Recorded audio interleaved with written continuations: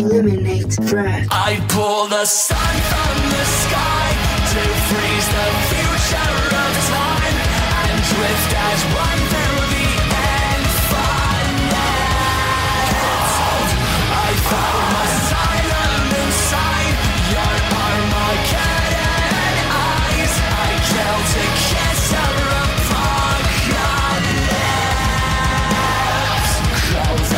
Hello everybody and welcome to another edition of Starship Geek.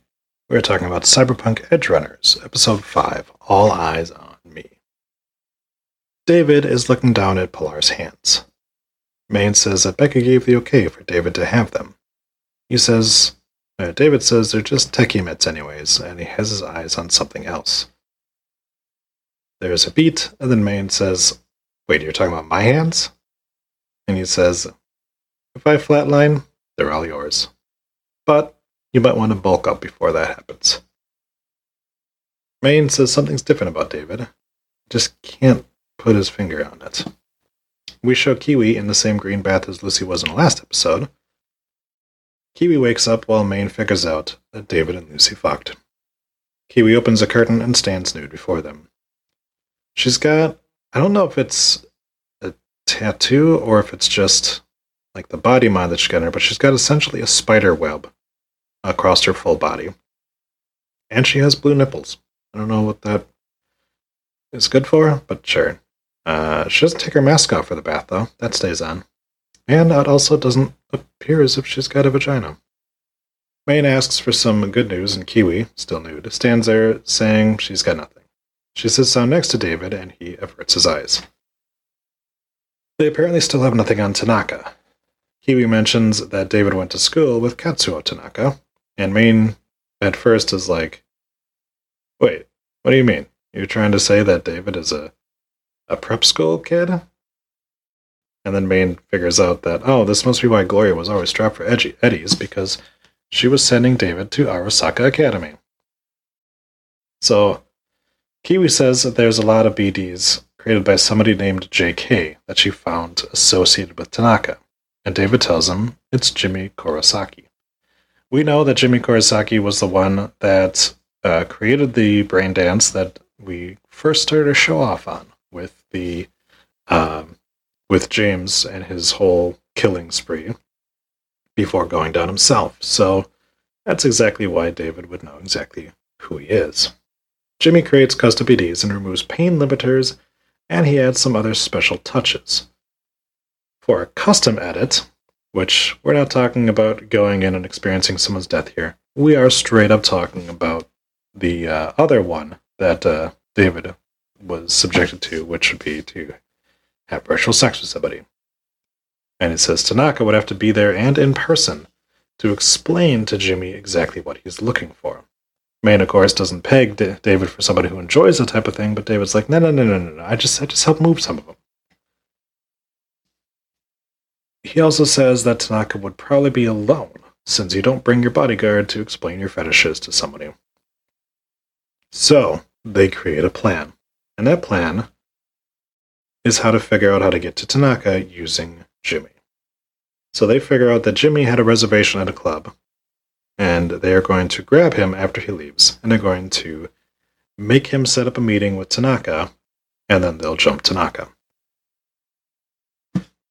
Jimmy comes walking out of a club, and David drives up and then pretends to fanboy out on Jimmy.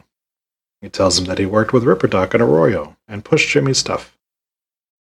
We see, while they're talking, Maine slowly comes into frame behind them. David asks if he can shake Jimmy's hand, and Jimmy backs away from him. Maine then runs up behind Jimmy, but as we see, Jimmy has a cybernetic eye in the back of his head, and then he proceeds to launch off an EMP from his brain, which of course drops David and Maine, and it also causes Kiwi to puke. Lucy and Dorio run up to the scene, and Dorio slaps Maine around until he wakes up. He says that Jimmy took David with him, and Dorio kicks Maine in the car, and she and Lucy are going to chase after Jimmy. David, of course, still has the tracker chip in him, which of course will help Dorio and Lucy find him. Dorio asks what that was, and Lucy says it was an EMP that targets neural implants. Dorio's like, I just had my bell rung, but Kiwi was really messed up. And Lucy says that she was out of range of it, so she was okay, but she's worried about David since the Sandevistan is pretty advanced.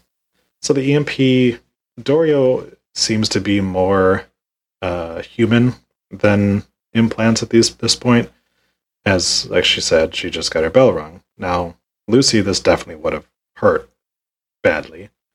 Maine obviously had knocked him clean out, David as well, because they have pretty advanced tech on them. And by all accounts, Kiwi is like almost 100% cybernetics at this point.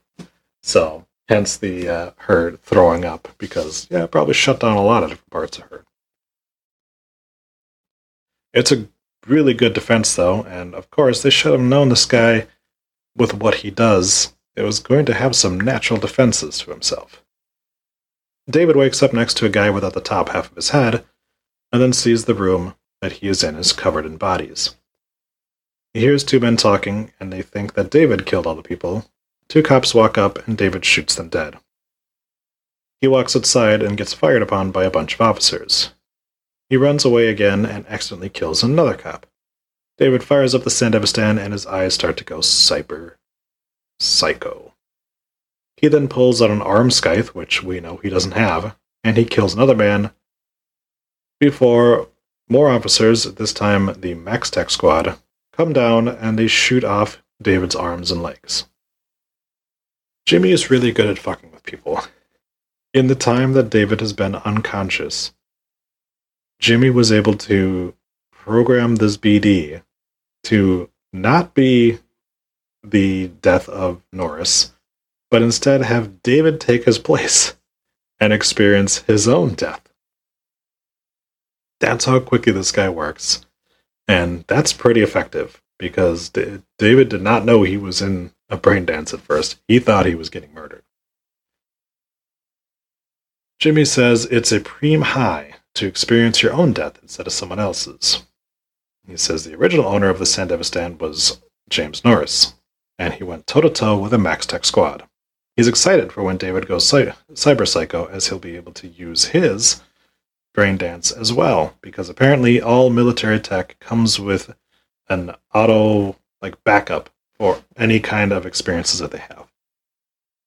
Jimmy starts at the BD again, just as Dorio and Lucy arrive.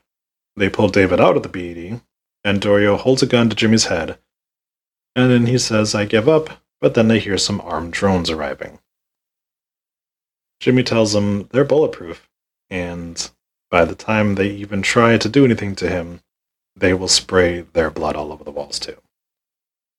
Lucy tries to hack them, but she says she needs more time, so David keeps the drones focused on him so that Lucy can finish the hack. Just before David gets taken out, Lucy short-circuits them before they can kill him. Dorio stomps Jimmy's head, and he agrees to surrender for real this time. Jimmy says that David watched Norris's BD and installed Sandy anyways. He says that he is a special kind of psycho. David, of course, vows he's never going to go psycho, and he's built differently. I am going to say probably not. I'm going to say you're probably not built that much differently. I get it that with the size of David is, he should not be able to handle the Sandevistan. And we've already seen that, he's not exactly able to handle it. And as long as he has the immunosuppressants, he seems to be okay, but he still has sort of a limit to the amount of times he can use the Sandevistan. And he's probably going to be put in a position where he's going to have to use it a lot more than he can. Tanaka arrives at Jimmy's place, and Tanaka asks for the standard edit of a BD, which of course Jimmy says this is such a special one it would be a shame to waste his standard edit on it. Maine, Dorio, and David pull guns on Tanaka. This is the first really good look at Tanaka we've gotten. He is very clearly chromed out. Tanaka tries to start his panic button, but of course they have a jammer up, so that signal doesn't get out.